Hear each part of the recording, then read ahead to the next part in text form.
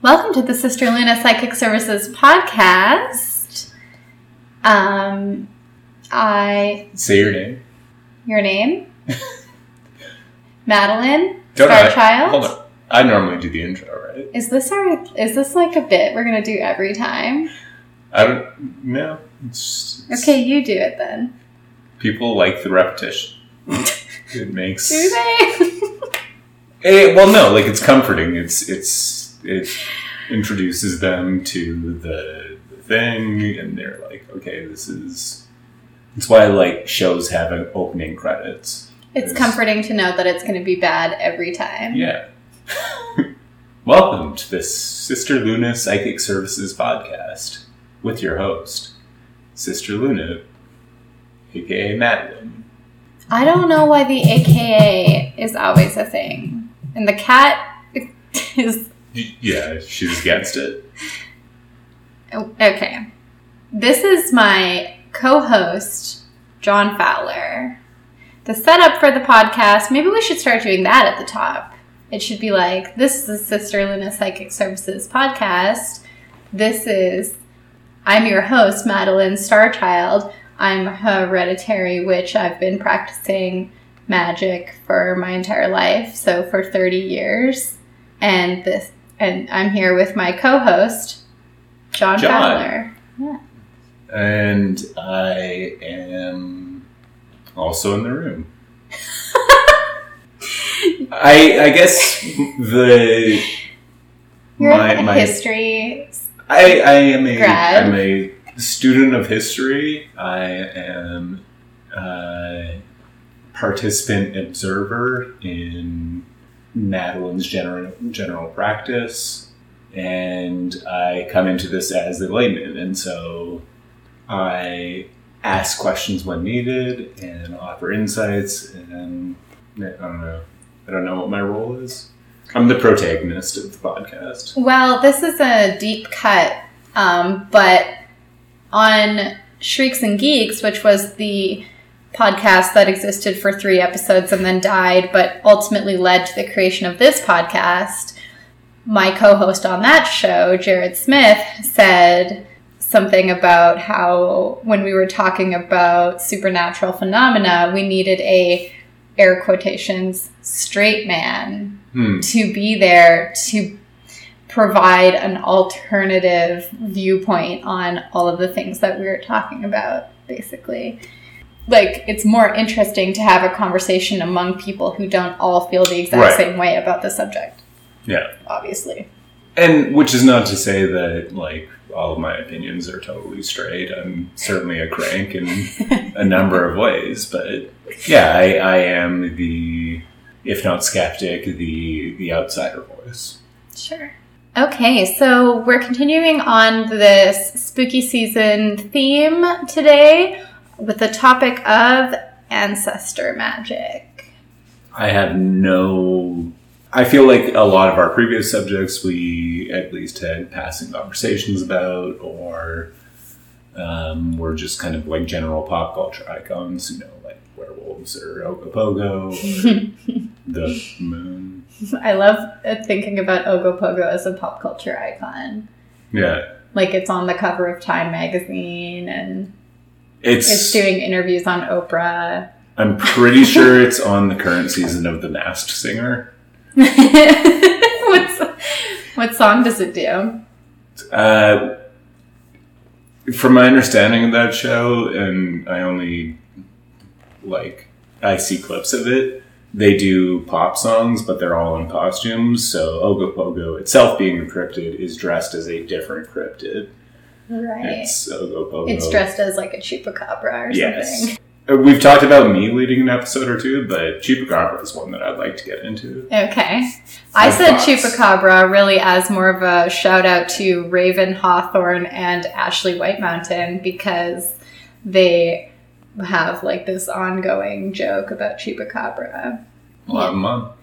Sure. It's basically Raven, fellow witch, potentially future friend of the pod. Every October, she does this fun thing on her Facebook page where she posts a description of a different monster, I guess, and you have to try and guess what it is. Okay. And she does a different one every day for the whole month of October. But Ashley, every time she posts one, guesses Chupacabra. And she changes it to make it like, I don't know. It's funny. That's the, like, I never know what the monsters are, ever. Like, I never get one. I think I maybe got one right ever in all the years that she's been doing this. So I don't often even, like, really look and try because I know I'm not going to get it. But I do look at the comments to see what version of Chupacabra Ashley is guessing on each day. Because that's what keeps me coming back is this fake Chupacabra answer every time. Broken clocks, guaranteed to be right. I think that's exactly how it got started. She's like, you're eventually going to do Chupacabra, so I'm just going to keep answering that until it's right. Same general principle as the solar system. Excuse me? Well, you put your marker down on one place, and eventually the sun's going to come around to... Okay. Yeah. Mm-hmm. Neil deGrasse Tyson over here. It's a Tony Soprano line, actually. Yeah, okay. That sounds more right. Yeah. I was being sarcastic when I called you like a physicist with that line. I mean, he was the smartest Italian, so close enough. I'm sure that's not right. We'll fact check it. Very important to fact check whether or not Tony Soprano is the smartest Italian. Okay, so the reason that you probably don't know anything about ancestor magic is because I've never really practiced it much before, which I guess is kind of ironic given the fact that I do have witchcraft in my family, but as far back as that goes, kind of unknown. My mom and my baba, her mom, yes. However, any practice from before that is, I don't know really specifically. There's like hints and rumors in the family about how my great-great-grandmother was like a fortune teller. Yeah. Fully like nomadic Romani woman who her alias was Rose, which is why that's my middle name. But I don't have a lot of information about that, and there's certainly no records that I can dig up regarding it because of her lifestyle. So it's the emoji with the hands up, like, I don't know. That's still more like family lore than I've ever had. Really? Oh, yeah. It's... Our thing is basically we're broadly Scottish, and there's some farm people involved. Well, I assume some bird hunters. I mean, that's the namesake, but yeah. Not anyone that we know. Or... Well, when I started musing on the idea of ancestor magic and reading about it, it's like, I don't know. First of all, I've read this amazing article on Afropunk called Black Magic about how Black people should practice magic like their ancestors did, and they should like reclaim that power and stuff, and it was amazing. Doesn't have anything to do with me, obviously, but I read the whole article even though it wasn't relevant because it was so good. So I recommend you go read that. But I was thinking about like just the same things that I do that my ancestors also would have done, you know? Like skills that you know or that you've like learned, especially skills that you've been passed down by your parents to you. For example, in my case, two good examples are gardening and cooking, which are also two cornerstones of the type of magic that my family has always practiced. My mom taught me how to garden, and she also taught me how to cook. And her mom taught her how to garden and also taught her how to cook. So those are two like anchors, essentially, that I can use in the practice of ancestor magic, which I think I am going to start trying to figure out because it seems cool. I can't really point to any skills passed on in my family. I mean, certainly on my mother's side, there is 3 generations of nursing, but the only skill I think my father had was lying. Eat hot chip and lie. But could he twerk? No. dude had a horrible ass. So yeah, no, I certainly couldn't point to any hereditary skills that I've developed. But I think the nursing is interesting because it's not a skill that your mom taught Meredith, for example, but it does speak to a like type of person who just takes on that vocation. Oh, certainly. Yeah. And it's something that was passed down. Like it's more the temperament or like the personality is the thing that was inherited rather than specific knowledge about it. But on the topic of gardening, it's like today we did harvest pretty much everything in the garden because we're expecting a hard frost tonight. So we had to get it all harvested. And even in doing that, I was thinking about it and going, I'm glad that you were helping me with it because it's a lot of work when you have to do it all at once, like right away before the frost sets in, which that's just the energy of harvest season, like the last harvest, Samhain, the last harvest, like that's what it is. Get the, like the harvest, the food or medicine or whatever you're growing, get it out, like out of the outdoors or else it's going to die immediately when the frost comes. And so that push to get it all done is something that both of our ancestors would have experienced at this time of year, just like we are now. It is kind of interesting then, like, I guess not interesting, but obvious as I think about it now, that the two major holidays, Samhain and Beltane, on opposite sides of the dial, really are, as much as they are about honoring the past, about survival in the present. Yeah, absolutely. Because it's harvest for the winter and then kind of a celebration of surviving the winter. And you would be probably doing some sowing still at that point in the year as well, just 1st of May, like especially here. Yeah. There's not much you can really, I don't know. The ground needs to not be frozen, basically. Well, soon that won't be an issue. So. That's true. Soon we will be, like, our climate will actually be lined up with the Wiccan Wheel of the Year because it's based on, like, the British Isles, Just they have a much warmer climate there than we have here.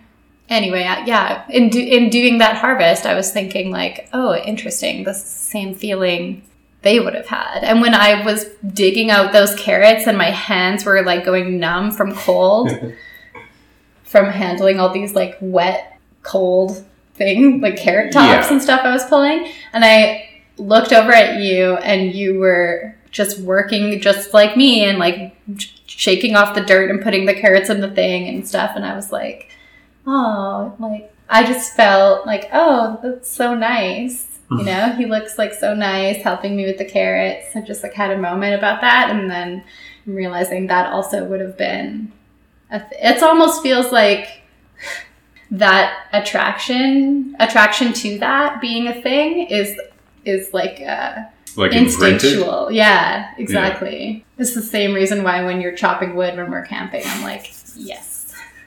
Rubbing my hands together like a weird fly. And when I was cutting the herbs, which was the first thing I started harvesting because I knew we were going to need to harvest them all or they were going to die, like be spoiled by the frost. I basically heard my mother's voice in my head saying, you can never cut the last sheaf. Like, you can never take the last piece of your harvest. You always need to leave it out of gratitude for the fact that you had a harvest, that the things you planted did grow and come to fruition. And that was like one of the earliest witchcraft things that she taught me was like, you need to express gratitude to the land for the harvest that you're getting. So you can never take the last piece. Like, you can't be greedy in reaping your harvest, basically. And so I wonder how she learned, like, how many generations back does that line go? You know what I mean? Well, and I wonder if it is a thing that has been kind of like sanitized. Like, because you say it as a thing that you're leaving for the earth, but I know we haven't had an episode on this podcast about Fae, but is it something you're leaving for the Fae, or is it something for the earth, or is it? Well, my mom, in the way that she raised me in the craft, she was never very specific about who things were for. It was always just kind of like for the earth in general. Okay. It was never specific to a deity or to a fairy or whatever. Non-denominational pagan. Yeah. But because she did come up in it in the 70s, I mean, it's already in our family, but it had, you know, the neo-pagan thing in the 70s. It does. Like, her practice was influenced by that and does have a lot of, like, Wiccan elements to it. That's it, like, because just America is the place where religions go to get turned into multi-level marketing. Yeah, MLMs. Yeah, that's funny and true. Ugh, like yoga and Hinduism. Christianity. That one too. But it went from India to America and then back to India, and it got like monetized and made into this like scam that turned into all these cults. Yikes.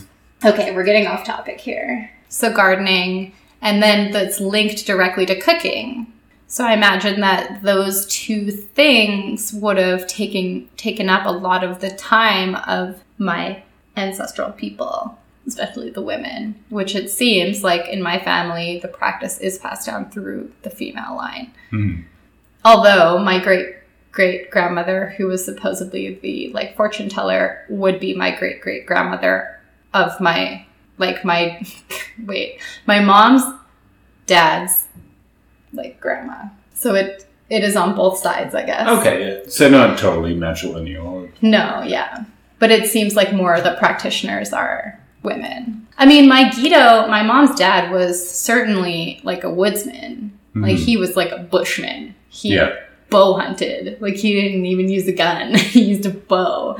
Like, he was kind of a badass. Yeah. And so, I mean, he wasn't maybe necessarily like practicing in the same way where it's, oh, let's leave an offering for this earth. But he was definitely connected to nature and like absolutely would have been in tune with the turning of the seasons and all that type of thing. Taught me how to fish. There's another skill potentially that you could look at as an ancestral holdover. Fishing? Yeah. I guess I do have a lot of maritime people in my, again, on my mother's side.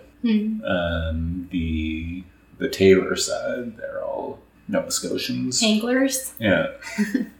Farmers and anglers. Cool. Yeah. One of the things that I read was I should learn to do the sources either like at the start or at the end, but I'm always afraid of doing it at the end because I'm afraid I'm going to forget. I found some great sources for this, though. I already mentioned Afropunk, but I also used the Grapevine TV, The Alchemist's Kitchen, which was an article by Minta Carlson, and the Mythic Medicine blog. I also found this WordPress blog. Hold on. Druid Garden at WordPress, and they created an ancestor oracle deck. And I was like, that is so cool.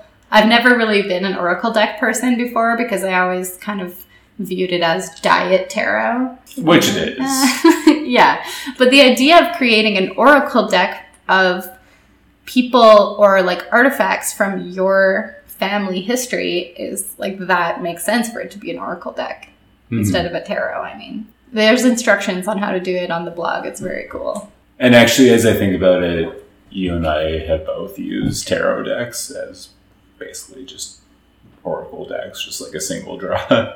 Yeah, I don't know. I feel like I was kind of a snob about it. I mean, I still kind of am a little bit, not as badly as I used to be, but because oracle decks often have the whole description of the meaning of the card like written right on there on the front. There's no need for any like memorization or whatever. And I always just considered that to mean that it required less skill and less dedication. And I was just like, I'm too good for this. I'm going to use tarot only. But I was just, being a snob. Sorry. I think an important part is that you were and are still a reader. And there's another skill that is supposedly like in my family, although it was palmistry before and not tarot. And palmistry is really difficult. Like, I did learn it. I know the basics, but that's really hard.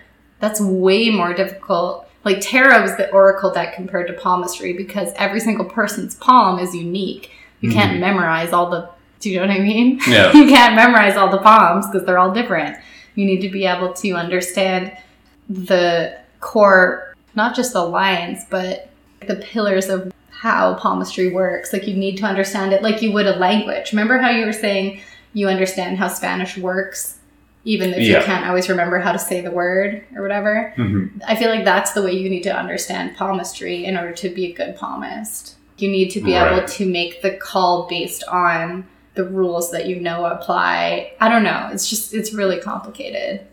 Would it be useful to try and do like a super quick reading to demonstrate? Palm reading? Yeah. I have a story about that actually. Okay, I was just going to offer up my pun. But... Well, yeah, but this is also about that. So, I don't know if this has necessarily been explicitly mentioned previously in the podcast, but John and I are engaged. We're not only co-hosts of the podcast, we're in a relationship as well. We're co-humans. And years ago now, we were at an event where I had been asked to attend and read palms at this one event for free, but I got a free ticket, like 2 free tickets to the event and whatever. So that's why we were there. And I was practicing my palm reading before the night I had to go on because I wanted to do a good job. And like I said, it's hard. So I was looking at my book and I'm using my own hand as a reference, of course. And there's something called the union line. And it's on the outside of the hand, at the bottom of the pinky finger. And they say that, if you have one long union line, then it means like a marriage. And if you have a shorter one, it's like either another relationship or like a child or something. Like some relationship you have with someone that is so key and so important to you. Do you know what I mean? That it would count on the union line. So it doesn't necessarily have to be a marriage. Like I said, it could be a child. It could be anyone that you're that devoted to. A strong-ass friendship. Yeah, exactly. And so I had been using my own hands to learn palmistry for a long time at that point already. And I knew that I had this weird, like, little kind of faint one always. And I never really, I assume it's my brother because I was very motherly to him for a long time. You know what I mean? Yeah. But that was it for always. And then when we were at this event, we hadn't been together for that long yet. It was like maybe 6 months or something. And I looked at my hand and suddenly I had like a full, now it's much darker actually. But I had this line that I never had before and I was like, oh my God. And you were sitting right there and you were kind of not really watching me, but sitting near enough that when I reacted like that, you were like, you can see John's without him even bending his finger. It's really obvious. Yeah. And then I was like, oh my God. And I was trying not to give away like what it was. And I was trying to make it so you weren't going to ask me what it was. So I wouldn't have to explain it to you, Yeah. But then I looked at it on your hand and you also had it. And I was like, oh my God. Yeah. That's one of the burdens of being a psychic, I have to say, is that you know things way before it seems like you're supposed to know them all the time and you can't talk about it. It can mess with your head. Or you know things about people that you don't want to know about them. If you have a friend who does any type of fortune telling or like psychic readings and you ask them to read for you and they say, I don't want to read for you because I know you too well or something, just say, okay, that's fine. And then go to someone else. Who do you recommend? Ask them that. Because they probably just don't want to know all your dirty laundry and then have to carry that around with them all the time forever. I'm not going to say it's the same as bartending, but it's similar. I bartend for friends that I wish I didn't have to. Okay, so back to the ancestor magic thing.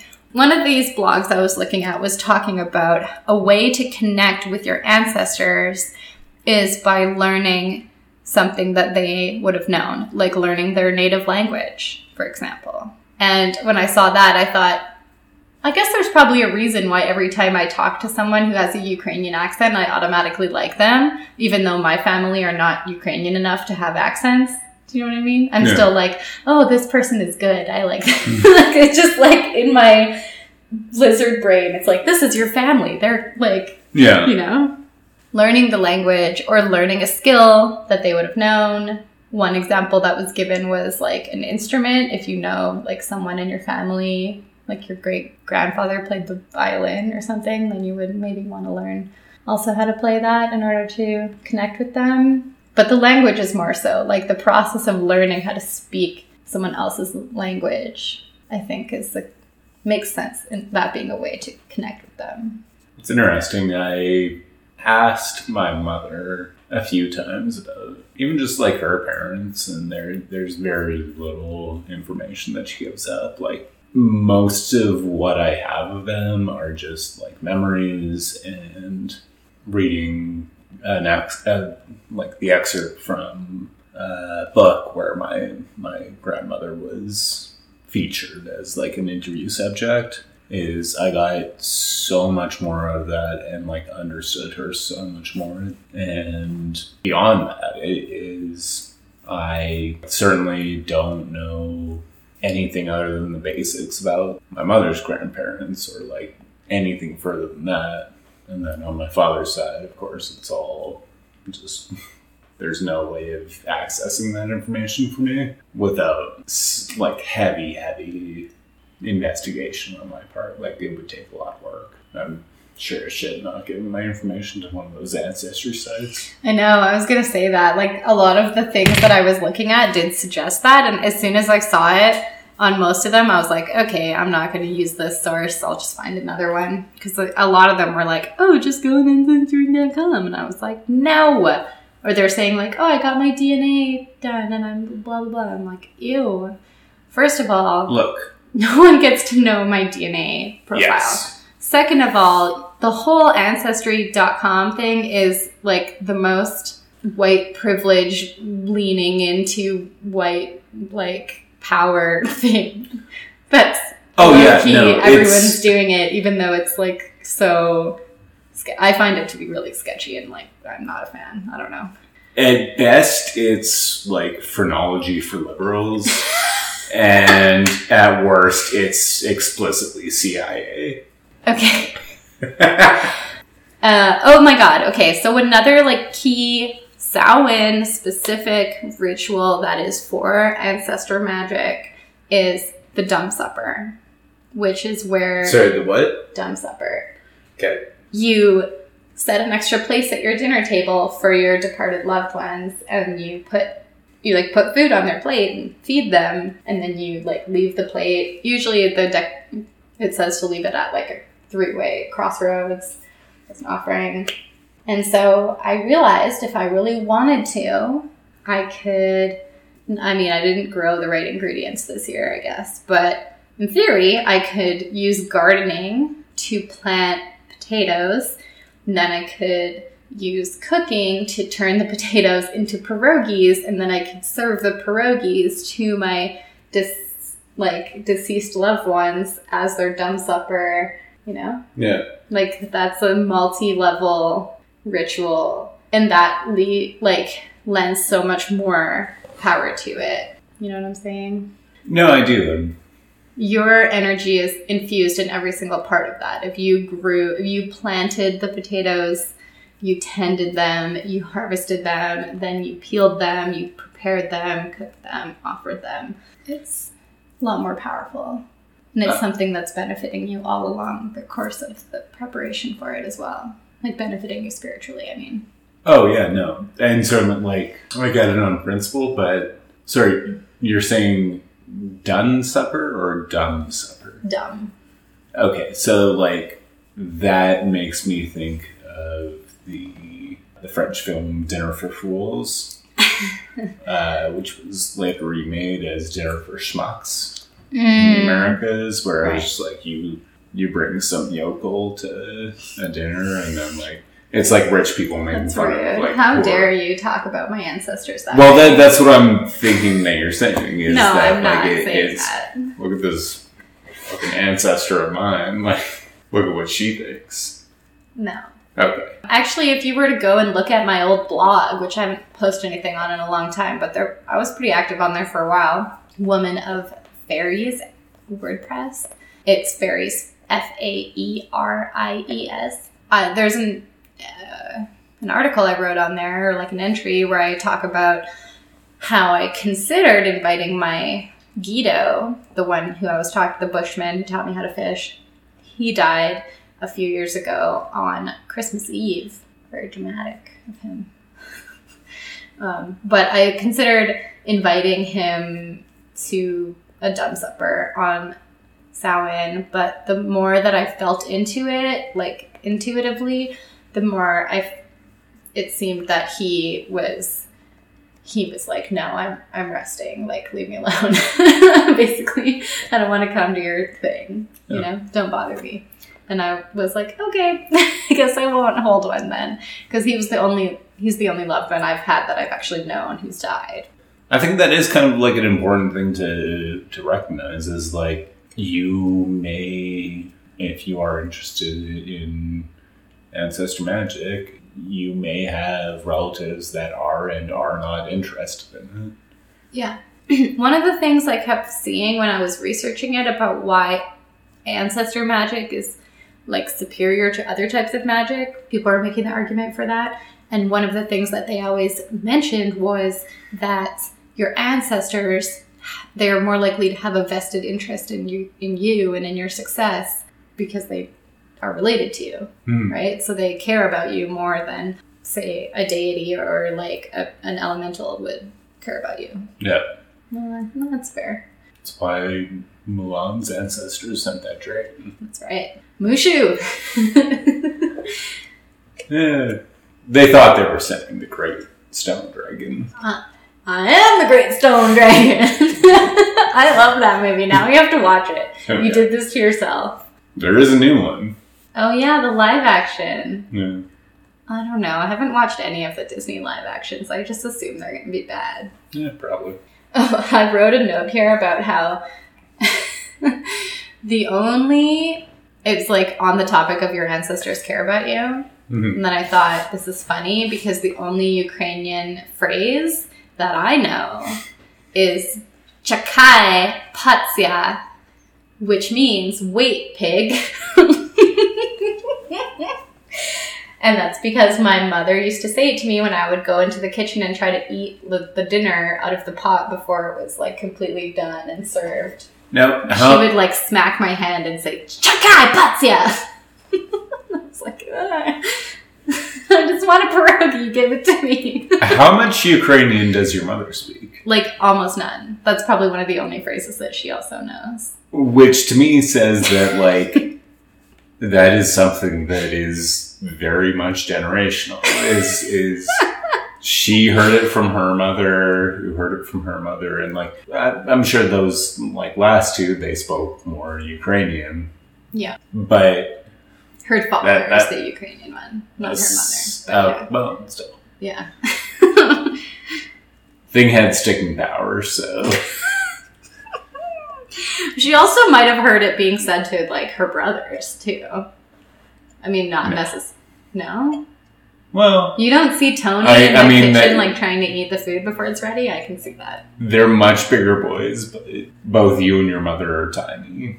You are not Patsyas. Yeah. And yet... Well, I think it's like, I don't know. She also calls me Patsya when I spill something on myself. And I say that to you when you spill stuff on yourself sometimes now. It's true. It's only said out of love. I would never call someone a Patsya if I didn't like love them so deeply that I knew they weren't going to get mad. No. You know? Okay, so some advice that I garnered in my research about how to do ancestor magic. One suggestion was to simply open yourself up and say hello. Invite your ancestors to commune with you. Obviously, you need to be in like a meditative state so that you're receptive to any response you might get. You may want to do this within a caste circle. I certainly would, especially the first time that I was doing it, because I don't know, just because you say ancestors doesn't, I mean, I don't know how much faith you have in the power of your words, right? It's always in the intention. So if you don't fully believe it's only going to be my ancestors who could possibly answer this call, then you'd better cast a circle for yourself before you do that, I would say, just in case you get someone else. But yeah, just opening yourself up and like saying hello and seeing who responds and what they have to say. And you might try doing that with like automatic writing, maybe, if that makes it easier for you. And then you can reflect, like look back on what you wrote. You won't have to remember it. Or another way, or you could combine these together, is if you have something of theirs, then you can use that as a way to like hone your intention when you're attempting to contact them. Yeah. Like one lady said she has her great grandfather's pipe. I'm sure that kind of that flows both ways too. How do you mean? Like if you knew, like say you knew your grandfather was like a very sociable person, and you wanted to kind of hone your ability to socialize or to like get you through like an awkward situation, you would hone your grandfather. You would draw on him and focus on him in your meditation to like right. Yeah. Like if you know that they were like a friendly person who exactly got along with everyone. At first I was like, Mike Ito wasn't very friendly. Like I said, he lived in the woods on purpose. That's not the person you want to call on for social interaction. Which trying to beg deer. My grandfather was. Oh, okay, right. I told you this story last week, but as well tell it on pod. My grandfather had pictures of, we live in Calgary and he lives in Montreal, which is 4 time zones away. But he would visit once a year, or once every 2 years. He had pictures of all my neighbors up in his house, like neighbors that I barely even knew, but that I recognized. And it was because he would walk around the neighborhood every single day that he was at our place and just like talk to people. And yeah, that is You just make friends with everyone. Yeah, that's that's cute.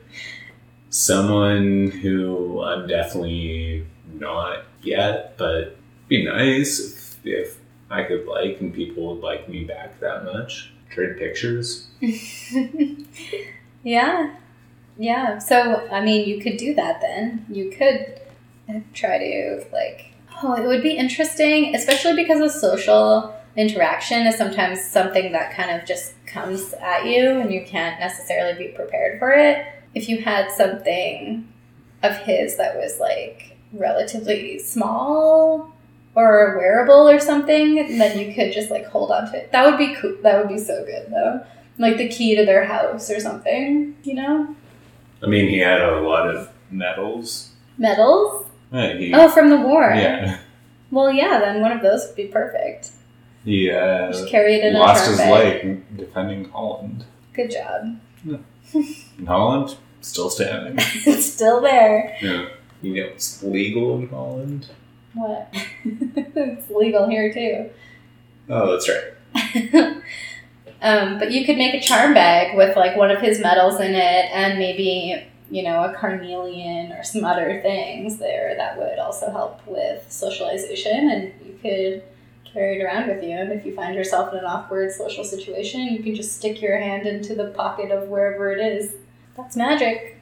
Sometimes it's that simple. Just need to steal one of those medals from my mom. I'm sure you could just ask. Or steal.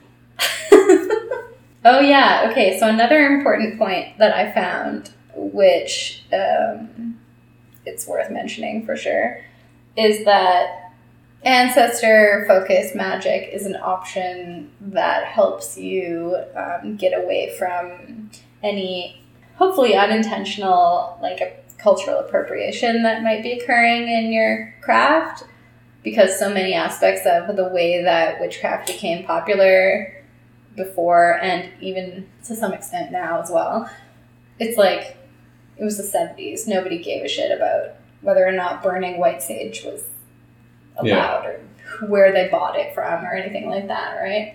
So if you look at, if you're white, is what I'm saying, right? Or you're not Indigenous, or whichever. Like in Canada, it's a lot of Indigenous, like, spiritual practices have been. Oh, everyone who's wearing "We Are the Witches, You Could Not Burn" shirt right now is a wasp, or at least tail from them.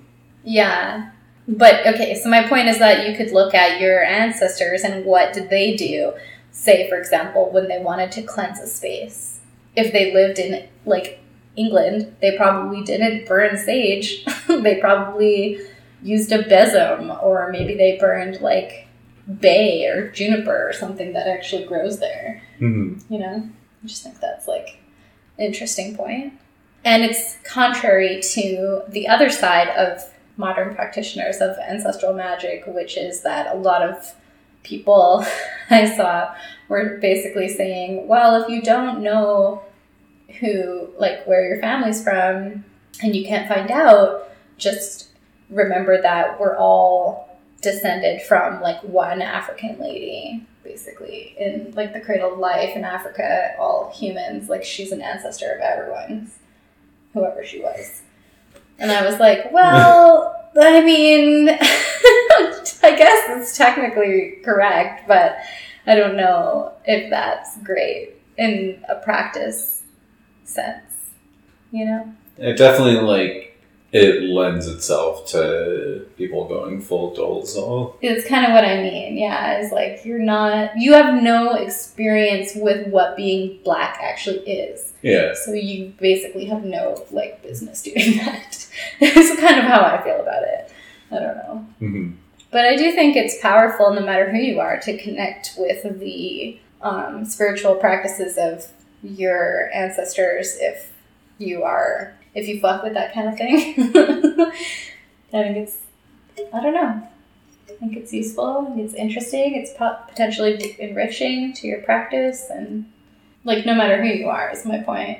Oh, for example, definitely. in Canada, when they have so many, well, not so many, but they're creating more and more programs about not losing, like, Indigenous skills. You know what I mean? Like, teaching people how to do finger weaving or whatever, you know, like, these skills that their ancestors had, like, trying to hold on to those and keep them within the practice of those people. Like, I think that people are probably gaining a lot from that. And there's I should have looked into this more. But there was a program for, I think it was, like, recovery from addiction, but it was all centered around, like, traditional Native spirituality and, like, traditional practices. Yeah. And it was way more effective than any other program that was run for that. I read that so long ago, I don't remember the specific statistics, but I do remember remarking on how, like, significantly better the numbers looked anyway, based on that thing I was reading. I don't know how quite to put this, but basically, like, certainly since, like, the post-war era, but even kind of previous to that, like, in the industrial era, things were changing and moving at such a rapid pace that, like, just in order to fit in and be involved, a lot of these traditional practices were, like, cast aside. And so, you know, certainly prior to this, like, Indigenous practices were, like, being gutted, but really, like, there was a lot of kind of, like, broad practice of beliefs even in the Americas prior to, like, the 1900s. And they were all kind of shunted as industrialization moved in, and then, like, the wars and everything, and the rapid growth of what would become the surface economy in the post-war period. And through all of that, like, what little, like, the very broad band of what was allowed for traditional practice in the Americas was completely, like, blotted out. And so in the historical records, it all that doesn't exist, but those of you listening, those of us in the room, I'm sure that there was a lot more esoteric or like magical practice than is in any kind of like written history. Absolutely. Absolutely. Well, because, I mean, it happened a lot more recently in Canada, but it also happened in lots of other parts of the world where people were practicing earth-based faith and it got stomped on. Yeah. Stomped out. Yeah. You know, so, yeah. Well, I think even like, because your Ukrainian family came in like pre-World War II. So they were practitioners of like different kinds of alternate religion and like original practices, whereas like the broad Ukrainian community in Canada is Christian as fuck and Ukrainian Orthodox. Fascist. Like, we'll be real. Fascist? Holy fuck. I mean, why are you looking at me like I'm supposed to know something about this? I have no idea about fascist Ukrainians. Oh my god. So there was a statue, a monument to a Ukrainian SS division. Oh my god. That was vandalized in Edmonton? Vandalized in Canada last month. Oh. And the official Ukrainian community of Canada was outraged. Really? That this monument to literal Nazis was defaced. But my family having been, they weren't even really Ukrainians, probably. If they were nomadic Romani people, who knows how many generations that they were in the Ukraine for. I don't even know. Yeah. Right? That's and what I mean. they certainly wouldn't have been on the... Yeah. They wouldn't have had the option to be on the side of the fascists. You know? No, they fled the country because of them. That's what I mean.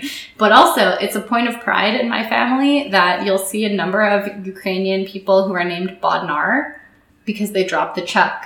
Yeah. My mother's name is Bodnar Chuck.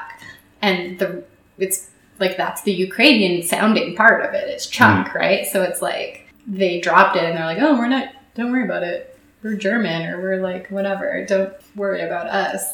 You know what I mean? Like the assumption or the implication when I heard the story was that it was dropped out of like fear by others, but that my family was like, so brave that they refused to drop the Chuck. But like you said, they fled the country, so maybe they didn't need to. We can hold on to the Chuck if you want.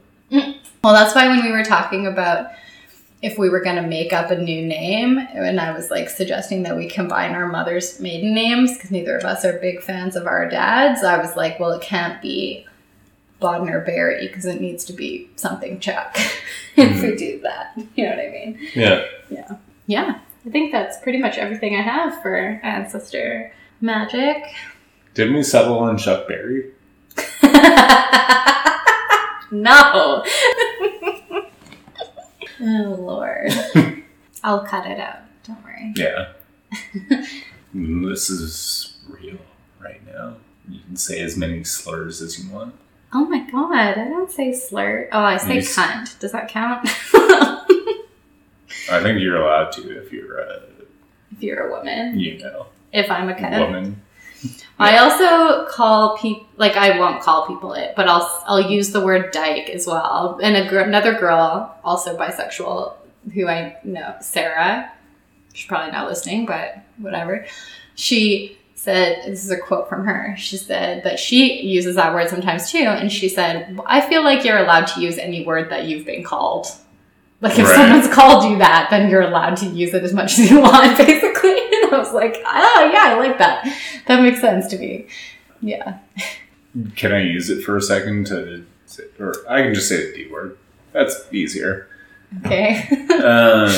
I just saw someone posted a bunch of Twitter screenshots that was like, it was this woman that like had used the D word. And then like a person responded to her and she was like, you're bisexual, you cannot use the word D. What? And the person, like, the woman responded to her, like, lol, have you ever even been to a D march? And then the other one said, like, I'm 16 and my parents, like, don't let me go to things like that.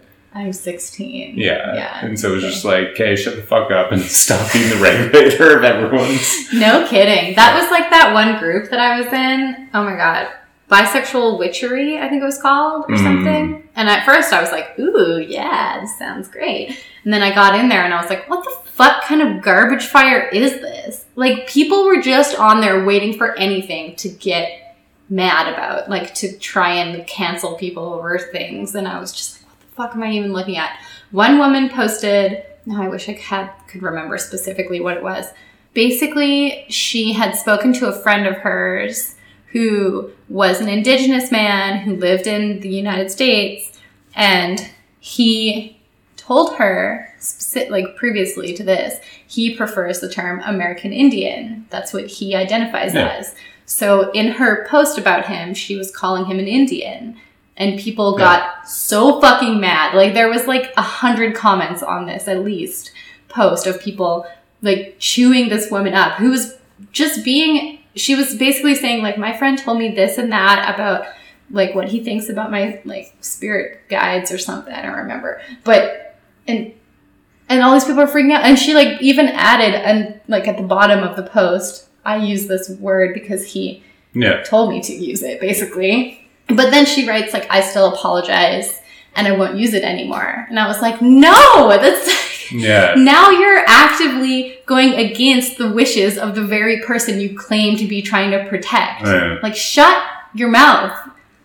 It just made me so fucking mad. And then that was like the last straw of a bunch of things similar to that in that group, where I was like, okay. I started basically trolling until I got banned. Yeah. It was worth it. It was because people kept saying, like, again, it was so intense about that. And someone posted a thing asking a question about chakras. And then again, all these people are getting all over them. Like, you can't talk about chakras. You can't use chakras.